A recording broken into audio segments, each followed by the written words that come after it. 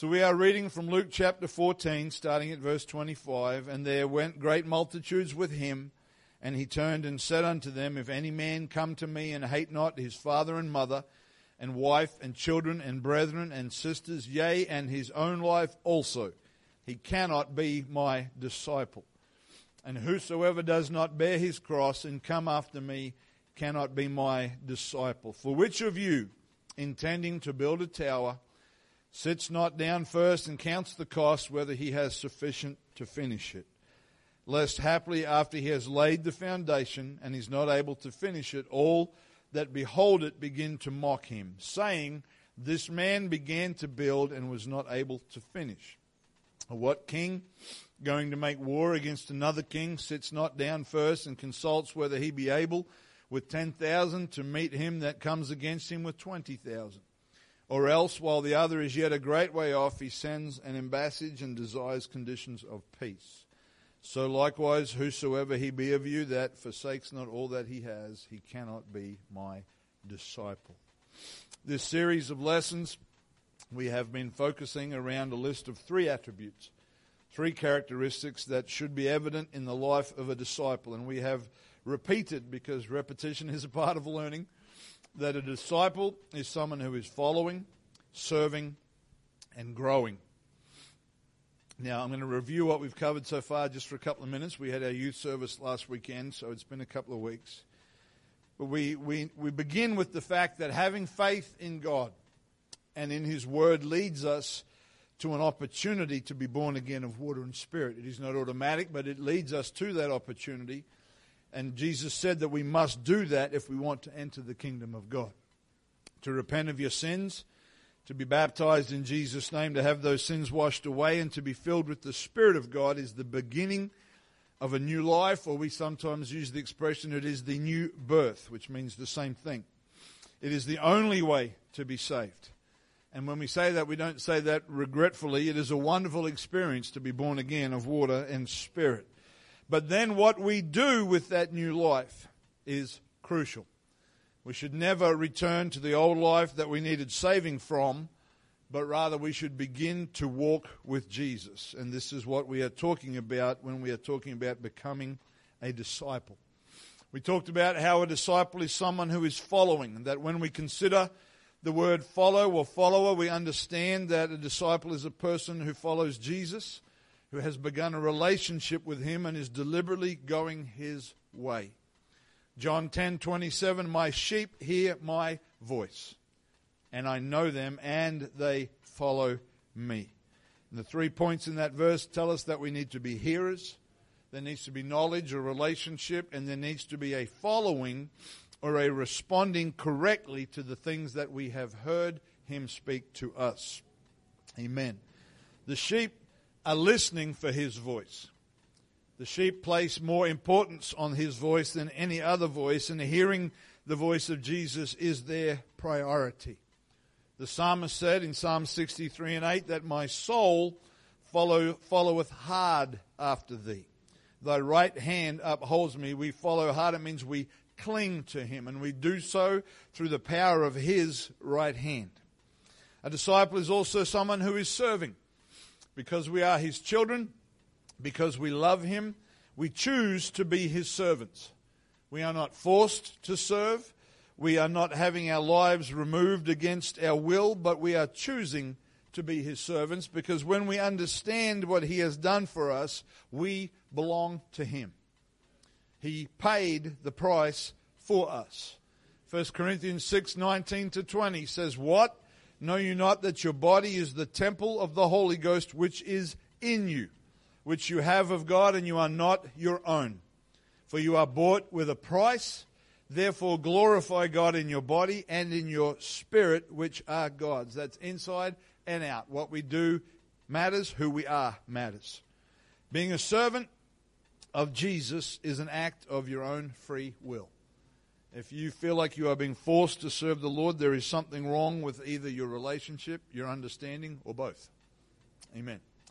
Our identity is that we are His children. I am His son. But my choice, because I love Him, is that I will be His servant. So we are identified as his children. We serve him out of love. We considered in that lesson that as family members, particularly as parents, we serve our families by choice because of love. We also spoke of how we can serve God through offering our time, our talent, and our treasure. And this morning we are going to consider the last of these three defining points about being disciples, and that is that a disciple is someone who is growing. Turn to your neighbor and say, you need to grow. Don't tell them you need to grow up. That might be a little bit rude. But we all need to grow. And as a part of this series, we have established that when we are born again, we begin a new life. New life means that there is a beginning point. And from that point forward, there needs to be development and growth. Every parent here knows that when your child is born, there are measurements that are taken. When that child comes into the world and everything seems to be okay, they begin to measure that infant. And the two obvious things they measure are the length and the weight. It's interesting with babies, they talk about length. They don't talk about height because little critters can't stand up yet. So they talk about length and about weight. And then after so many weeks and so many months, you make these scheduled visits to the health nurse or to your doctor, and they take those measurements again. Why do they take them again? They're looking for progress. They're looking for growth. They're looking for development. And each child is unique. We're all born at different sizes and weights, and we have different rates of growth. So when they take those measurements, they are looking for an outcome that is within a certain range. They're looking for a range that they consider acceptable, that they consider healthy. If your child is born at 2 kilos, then they're not expecting it to be at 4 at the first checkup. And if your child is born at 4 kilos, then congratulations to the mother that had that child. But it's already further along the weight chart. But they are looking for measurements, things they can say growth and development is taking place within an acceptable range. And because we're all different, we will all grow to different heights and different builds and different weights. They're not looking for exactly, not every 6-month-old child has to weigh X number of kilos and grams. But they want you to fit within something that tells them things are going okay. That's what they are looking for.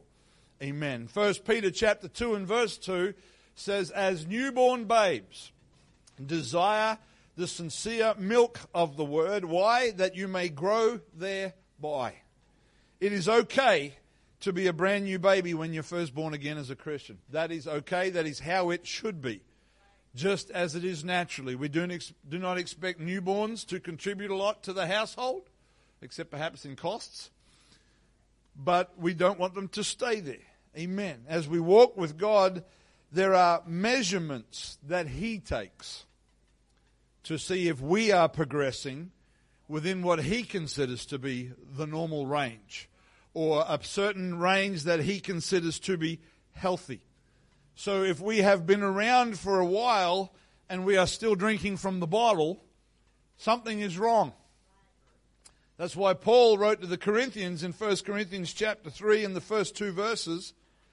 He said, and I, brethren, could not speak unto you as unto spiritual, but as unto carnal, even as unto babes or babies in Christ. He said, I have fed you with milk and not with meat. For hitherto, or up until this point, you are not able to bear it, and neither now are you able to bear it. He was saying there was a time for milk, but there needs to be a time where you're able to digest things that have a bit more substance to them. We don't feed newborns T-bones. Now, there's nothing wrong with a T-bone, and there's nothing wrong with a newborn, but it's about the stage of life that a child is at. Amen. The language that is being used in these scriptures from 1 Peter and 1 Corinthians is using the human life, the growth cycles of the human life, as a parallel, or to paint a picture for how we ought to grow spiritually. And another parallel that Scripture uses to communicate this concept is that of being trees that should grow and become fruitful. Matthew 7 and 17 says, even so every good tree bringeth forth good fruit, but a corrupt tree bringeth forth evil fruit. A good tree cannot bring forth evil fruit, neither can a corrupt tree bring forth good fruit. Every tree that bringeth not forth good fruit is hewn or cut down, cast into the fire. Wherefore by their fruits you shall know them. So it follows that if we are a spiritually healthy tree, and I think there was a Sunday school song, Brother Thomas, about being a blooming tree or something back in the day. We won't all join in and sing that this morning. But if we are a spiritually healthy tree, we will produce good fruit. Now, part of growing is about stability, but we never stop growing. I was thinking about this. I was driving the other day down Nangara Road past the pine plantations, and I was thinking about our growth as believers. You know, when a plant is very, very small, it's just green, it's just a little sprout, changes in the weather and the environment are reflected in that very quickly. It can dry out very quickly. It can look a little bit limp fairly quickly. It can look strong fairly quickly. But when you go past those pine trees in the plantation, those things are huge. They're imported from Portugal. They're massive. Some of the trunks, I can't even get my arms halfway around. And they are strong and stable. And when the weather changes, you don't see a lot of visible change in the tree because it stood the test of time. It stood resistance, as somebody ministered about recently. It's been through all the seasons on the calendar again and again, and it's grown strong. However, there's a warning there, because just because that tree looks healthy. You see, every once in a while you drive past that plantation, you'll see one of those massive pines, and they've got bark like armor plating. And what happens is, when the tree dies, great slabs, like man-sized slabs of bark, come off, and they reveal a core that is no longer a living tree, but it is grey, and it's hard. Because you see, even when you're an established tree, there still needs to be the little green shoots on the top. And we have to be careful, because when we've walked with the Lord for a long time, we can be dying for a long time before it's actually visible. We need to have little green shoots as well as a strong trunk. There needs to be all of that life flowing through us. We need to be spiritually healthy trees. Amen. I was walking my dog through that plantation once when one of those trees came down not too far away and scared me half to death. Not too close, because I'm still here. But Galatians chapter 5, and reading verses 22 and 23, continuing in that idea of fruit, and you know this passage, many of you. The fruit of the Spirit is love, joy, peace, long-suffering, gentleness, goodness, faith, meekness, and temperance. Against such there is no law. In other words, when you produce those things, you won't be breaking any laws. You'll be pleasing God. Amen. And we could spend a whole lesson on those fruit this morning, but we're not going to. But I'm going to read those verses in a modern translation, which might help some of us with what those words mean.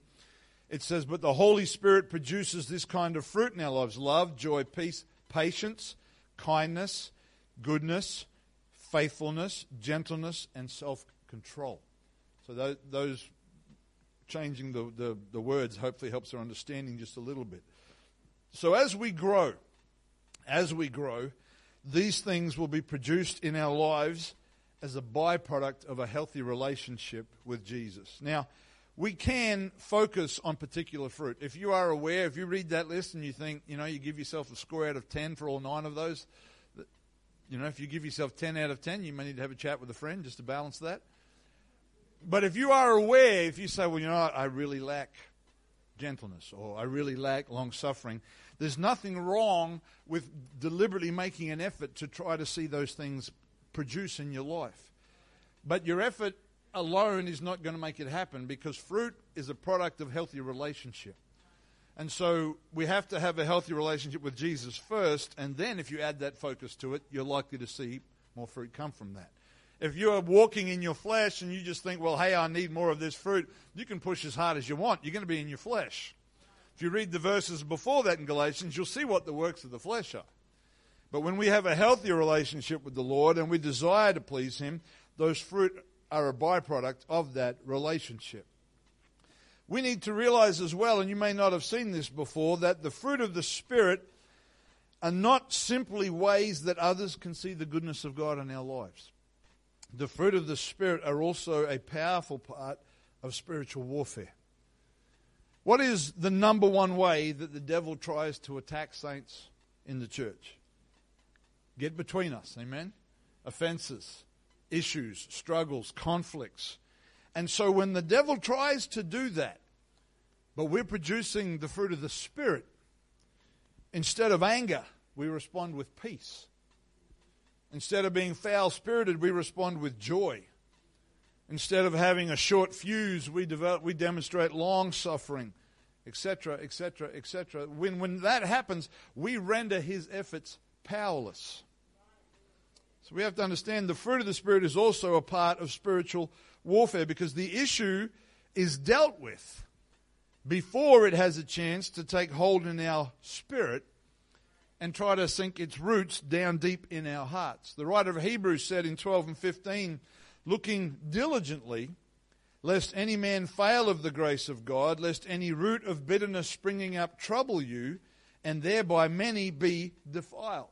If it cannot take root, it cannot spring up. We need to understand that. Now, why does the devil utilize this method? Because it defiles many.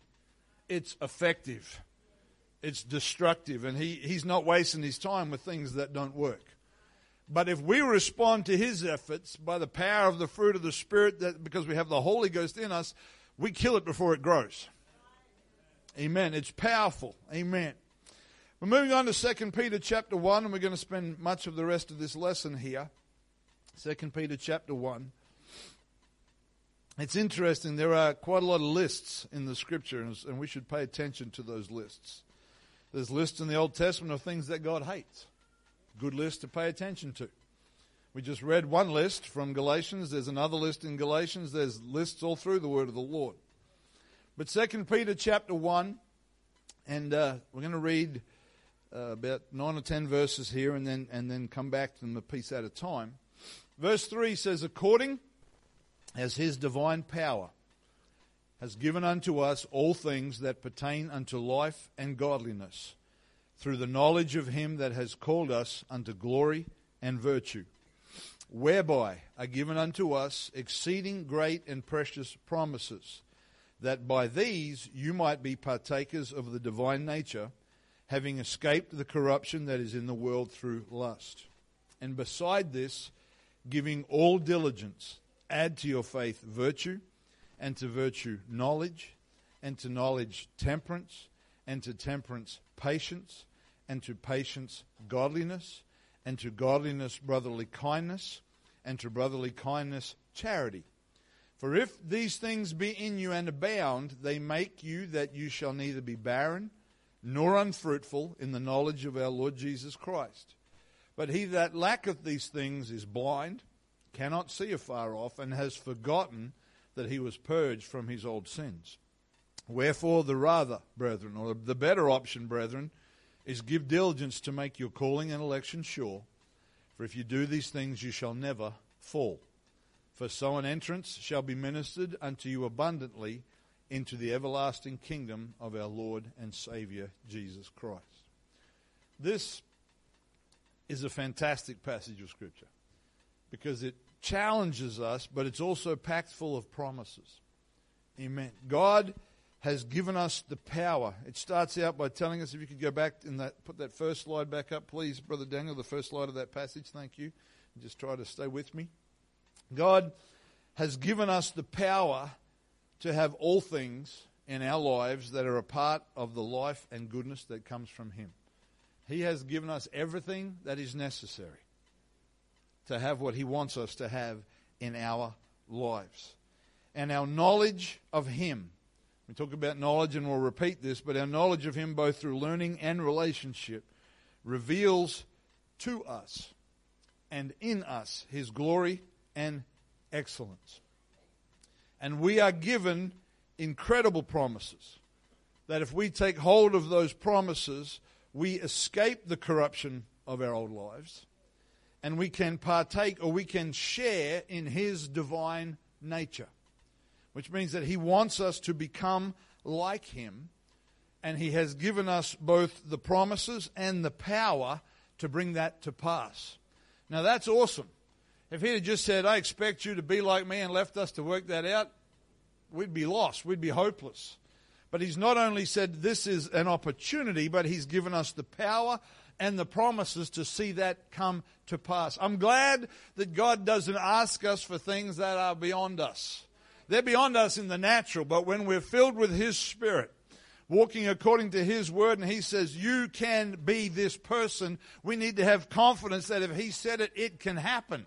That He can change us, that He can turn our lives around. And when you believe that He can't, you are listening to the wrong voice. Amen. Because He wants us all to grow. Amen. Amen. The beginning of verse 5 is very significant. It starts off by saying, and besides this, or we might understand that with this in mind, and for this reason, we are instructed then, we are to give all diligence. I want to stop on those three words for just a moment. We are instructed to give all diligence. We must first very clearly understand that you and I do not provide the power. We do not provide the power. We do not have excellent moral virtue of our own. We do not give ourselves promises. Well, you may have made promises to yourself. You've probably broken them as often as you've made them. But all of those things come from Jesus. The power, the virtue, and the promises. He is the source of all of those things. But, there's a but here. We are required to apply ourselves, to give all diligence. That speaks of investing ourselves in the process. We are required to give everything we have to the process, to what He has made possible. To be direct or a little bit blunt this morning, each one of us is personally responsible for our own spiritual growth. Each one of us is responsible to give all diligence to this purpose, to make the effort. Now, God puts gifts in the church to encourage us, to assist us, to care for us, to preach, to teach us, to counsel us, to all of those things. God provides them. But the choice to eat, to digest, and to grow is yours and mine. We have to make that decision personally. We can help one another, but you cannot live for someone else. I cannot say, here, have my faith. You have to have your own faith. You have to make your own decisions. And we need to be reminded that there is never a shortage of provision.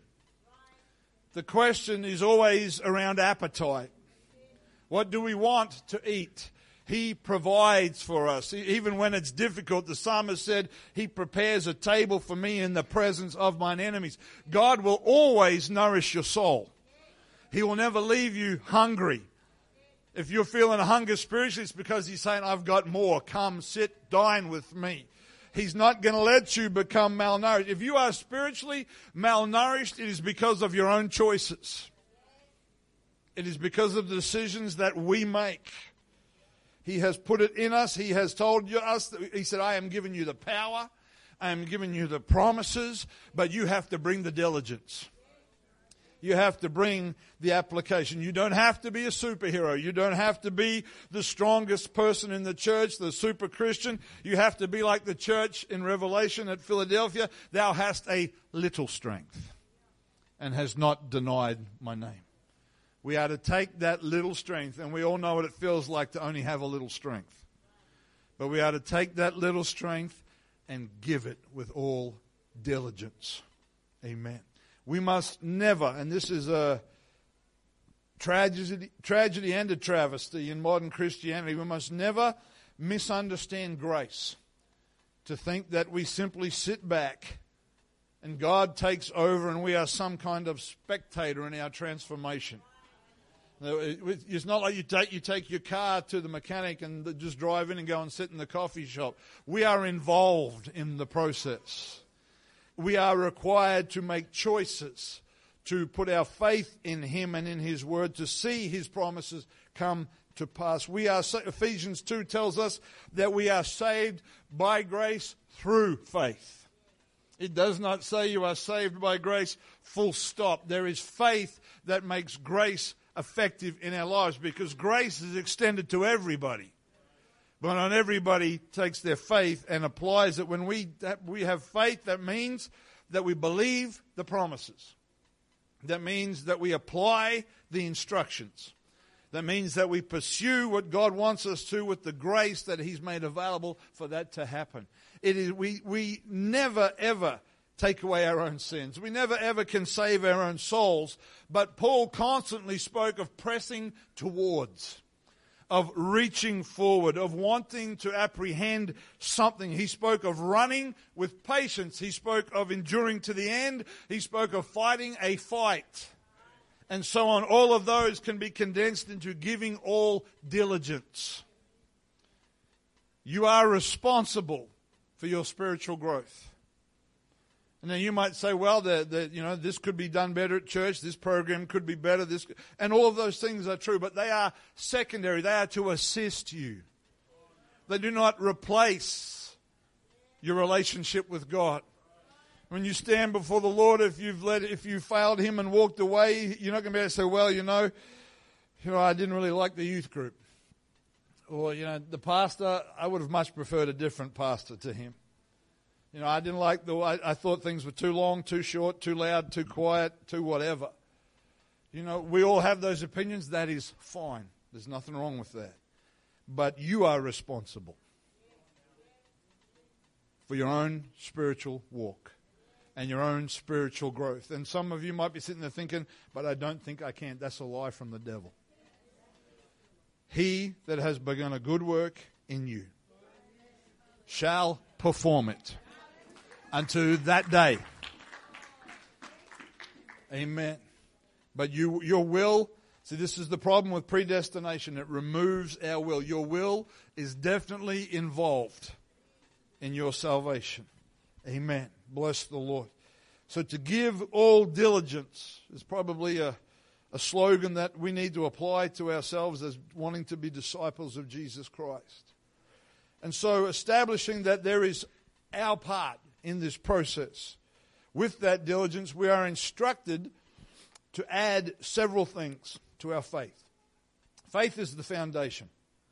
That's where any interaction with God begins. Without faith, it's impossible to please Him. Amen. So you've got to start with faith. If you haven't got faith in God, the other things, that's getting the cart in front of the horse. And faith, when you read the book of James, faith is only observable by actions and responses.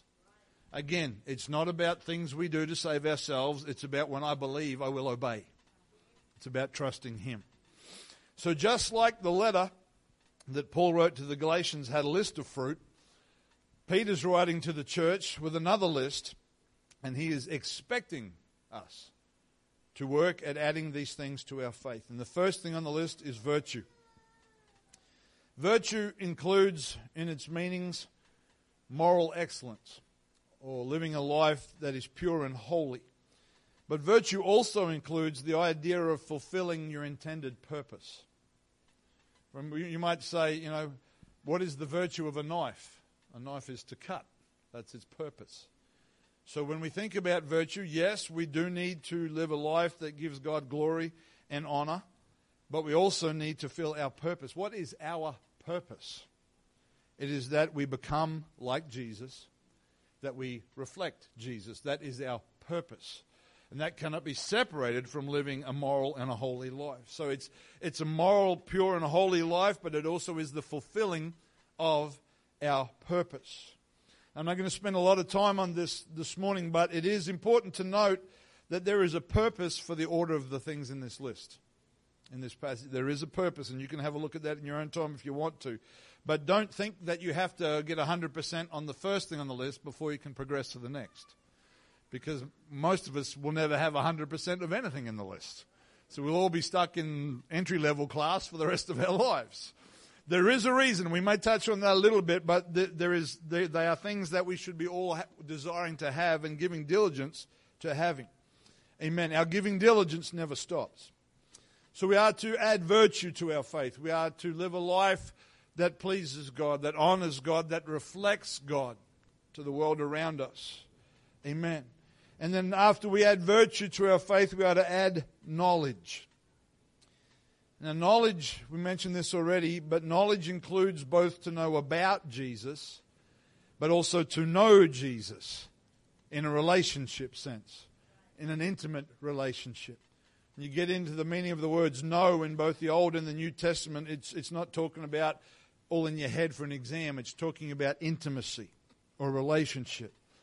And I believe that when we are motivated with a right heart and a right spirit, these two ideas of knowledge and relationship will actually promote and provoke one another.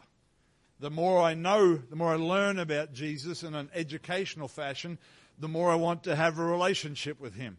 The more I have a relationship with Him, the more I want to learn about Him. And the two should promote one another. And that's why, you can't be a word person or a spirit person. They're inseparable. So knowledge and relationship go together. So as the closer I draw to Him, the more I want to understand Him and learn about Him. The more I learn about Him should drive me to want to be closer to Him. They should work together. And so when we think about knowing God, it should have both of those angles involved in our understanding. Amen. And after we add knowledge, we are instructed to add temperance. Who's got temperance fully sorted out? Temperance is usually understood to mean self-control. In the context of our relationship with Jesus, temperance means that by the power of the Holy Ghost, we are in control of our natural, carnal desires and behavior, and we are not controlled by them. It is Paul wrote in 1 Corinthians 9 and 27, and the context was a part of he talked about running a race, to win the race. And in 1 Corinthians 9:27 he said, "But I keep under my body, bring it into subjection, lest that by any means, when I have preached to others, I myself should be a castaway." He said, "I discipline my body." Disciple and discipline. You're a disciple, you've got to have discipline. You can't take that away. I've mentioned it before, but there's a language that's not officially recognized, but there's a language called Christianese, which is words we use in Christianity that don't actually exist. We talk about discipling people. There's no such word as discipling people. The word discipling is not in the dictionary. The word is disciplining. But we don't like to use that word because we all think about the wooden spoon. So we use discipling because it's like unforgiveness. There's no word in the English language for unforgiveness. The word you need biblically is bitterness. Unforgiveness is not in the dictionary, at least not last time I checked, unless there's been an update. But see, we use words to say things, to try to communicate things, and that's not necessarily wrong, but you cannot be a disciple without discipline. Paul said, "I keep my body under." He was using that example of an athlete. We're in the middle of the Olympics at the moment. You don't get to the Olympics by deciding last Thursday afternoon, "Hey, I might run the marathon next weekend." There's been months and years of dedication, of commitment, of sacrifice, of watching what you eat, of listening to somebody tell you what you're doing wrong. You need to change your stride. You need to change this. You need to change that. There's been a whole life of commitment to that process for one event. And that is a wonderful reflection of where we are. Our lives right now are committed to one event. The Lord Himself shall descend from heaven with a shout. Amen. That is what we are committed to.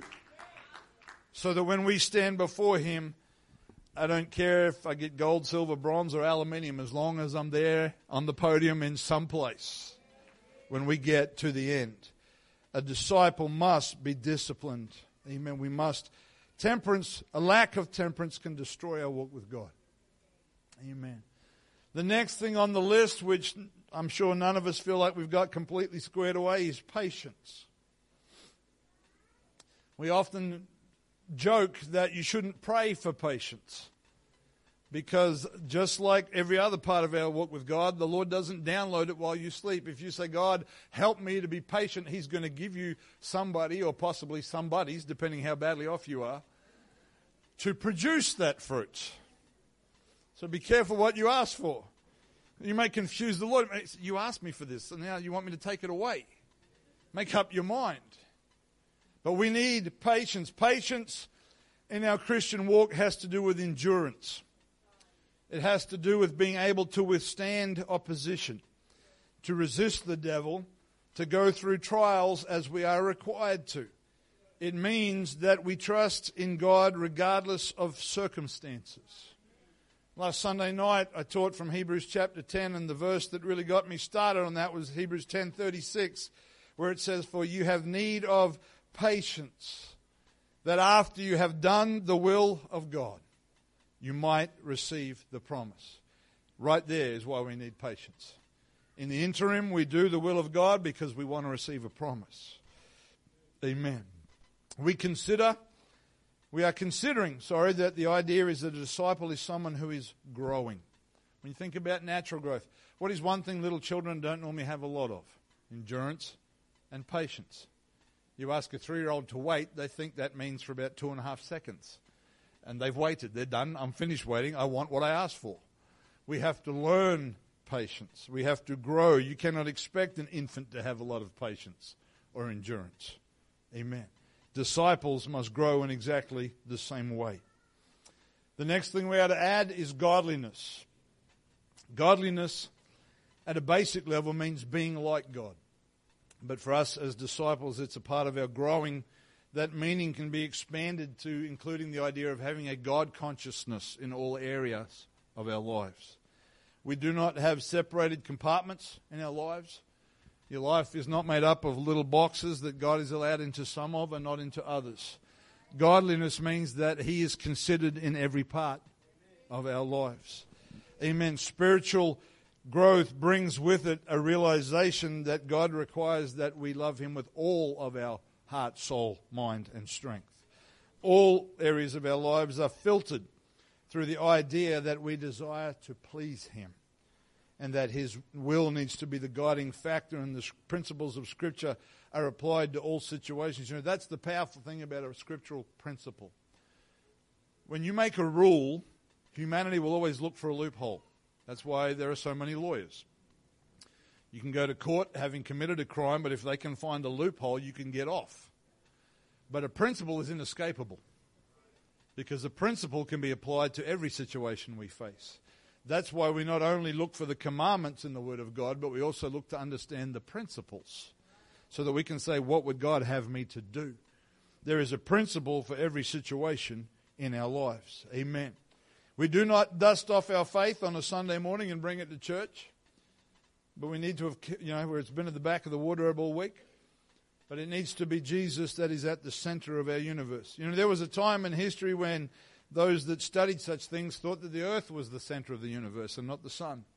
And they had to learn that no, we are not the center of existence. We revolve around something. And much like that, our flesh believes that we are the center of the universe. But we have to learn that He is the center of our universe. Amen. Next thing on that list in 2 Peter, is brotherly kindness. This is more than simply the kind of kindness we might show to anybody as part of being polite. You go out, you try to be well-mannered. As Christians, we need to be very conscious of our witness in society. You go to the grocery store, you should always be polite to the staff. When you go through the checkout, you might have that person that seems to be stuck in slow motion. Be kind to them. If you aren't served well or there's a problem with something, don't be quick to be that person that complains. There's a place for communicating when something's not happened, probably particularly if it's cost you money. But we need to remember we leave a residue wherever we go. We need to demonstrate these things. Brotherly kindness is a matter of the heart and is directly connected to the second commandment, which is that we should love our neighbor as ourselves. And brotherly kindness goes together with the last item on the list, which is charity. Most modern translations would translate that as love. It's the kind of love that God has towards us. And these two things, brotherly kindness and charity, are deliberately at the end of the list that Peter has given us, because it is the demonstration of these qualities that Jesus said would be a signpost to others that we are His what? His disciples. John 13:34 and 35, a new commandment I give unto you, that you love one another as I have loved you, that you also love one another. By this shall all men know that you are my disciples, if you have love one to another. So there is something of a flow in this passage of Scripture that is happening. And I don't want to spend a lot of time with this, but virtue, or that fulfilling of our purpose with moral excellence, flows into our knowledge or our understanding of Jesus, which should then produce temperance as we discipline our natural selves. Patience is produced as we acknowledge godliness in all areas of our lives, and together these flow into brotherly kindness and charity as the completed demonstration of growth and maturity in Christ. Matthew chapter 5, verses 46 to 48 says this, "For if you love them which love you, what reward have ye? Do not even the publicans do the same? And if you salute your brethren only, what do you more than others? Do not even the publicans?" So the world likes the people that likes them. You know, if you've got a friend that always brings you gifts or is handing out money or is just, you know, always so good to you, it's easy to love that person. In fact, you want to keep them around. It's the people that they just, you know, they grate you the wrong way. They just, that neighbor that you hope isn't in the driveway when you go to take the bins out so you don't have to talk to them. They're the ones that require the fruit of love that comes from Him. Amen. That's why in verse 48 there it says, "Be ye therefore perfect." So He's saying the kind of love the publicans have is imperfect. But you are to be perfect, even as your Father which is in heaven is perfect. The challenge of perfection here is not to be faultless, but it speaks to us of growing into maturity. Verse 48 of Matthew 5 in the Amplified Paraphrase says, "You, therefore, will be perfect, growing into spiritual maturity, both in mind and character, actively integrating godly values into your daily life as your Heavenly Father is perfect." That's a great breakdown of that verse. Amen. And then when we get to the end of our text that Peter wrote, we get back to 2 Peter chapter 1, verses 8 through 11. It says, "For if these things be in you and abound, they shall make you that you shall neither be barren nor unfruitful in the knowledge of our Lord Jesus Christ. But he that lacks these things is blind, cannot see afar off, and has forgotten that he was purged from his old sins. Wherefore, the rather, brethren, give diligence to make your calling and election sure. For if you do these things, you shall never fall. For so an entrance shall be ministered unto you abundantly into the everlasting kingdom of our Lord and Savior Jesus Christ." So if these things are in us and they're abounding, we're healthy and fruitful, they're continuing to grow, we will be fruitful in our walk with Jesus. If we don't have these things, then we've taken our eyes off the bigger picture, forgotten where He saved us from, and how blessed and how privileged we are.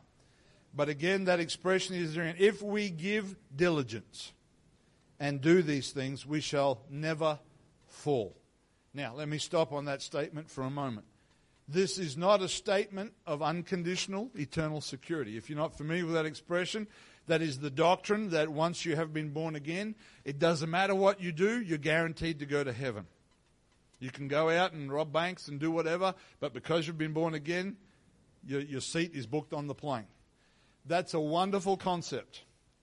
And I'd love to tell you it was true, but it's not in the Bible. The Bible makes it very clear that we can become castaways. Otherwise, why did Paul say that? So when we talk about never falling, the word fall it's talking about if we're doing these things, there is a deliberate choosing to walk in the direction of Christ, to pursue His character in our lives and to demonstrate His nature. And that word fall in a lot of other versions is translated as stumble. You won't stumble. And again, that's not speaking of a flawless life where you never get anything wrong, but it's speaking of the end result.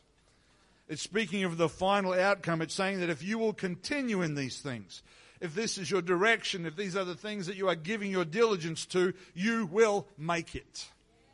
And you will receive the promise. That's what that verse is about. It's not saying that, you can do whatever you want. It's saying if I'm living and I'm giving all diligence to add to my faith virtue and knowledge and patience and the other things I'm not going to try to be able to remember, my direction is what matters. You don't need to be the fastest person. You need to be going the right way. If we do those things with all diligence, we will receive the promises. Amen. As we wrap this lesson up, I hope that we're challenged to be His disciples and to be people that are growing. But why is growth important? Why can't we just keep it simple and stay infants and have everybody bring us a warm bottle of milk whenever we're hungry, change us and take care of all of our needs? Well, why can't we just stay like that? Well, if we go back to our natural examples of growth in the human body, there are things we can easily relate to. Because when they're in the natural body, when there are problems in growth and development, those problems have an impact on life. Now, if the problems are severe, they can lead to much struggle and difficulty and even shorten the length of a natural life. The less severe developmental problems can interfere with an individual's capacity to lead a mature and a fulfilled life in areas such as relationships, natural maturity, independence, the ability to complete education and advance employment and professions. Now, these things do not change the value of an individual in any way, but they can certainly place a restriction on their lives.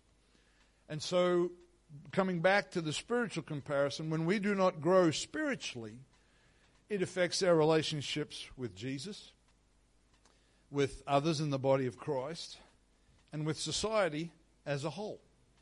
It also impacts in areas such as we're not able to handle adversity. We need an awful lot of extra assistance. We do not enjoy a consistent walk with God and will struggle on the roller coaster effect that produces, driven and tossed like a wave on the sea.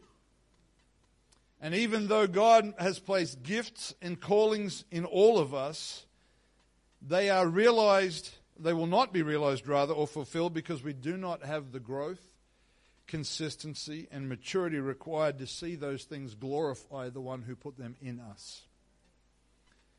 We spend our lives in an ongoing fashion needing to continually receive and not really being able to give.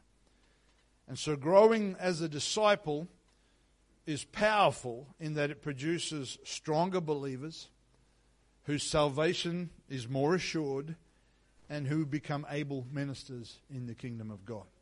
That's why growth is so important. Let's stand today.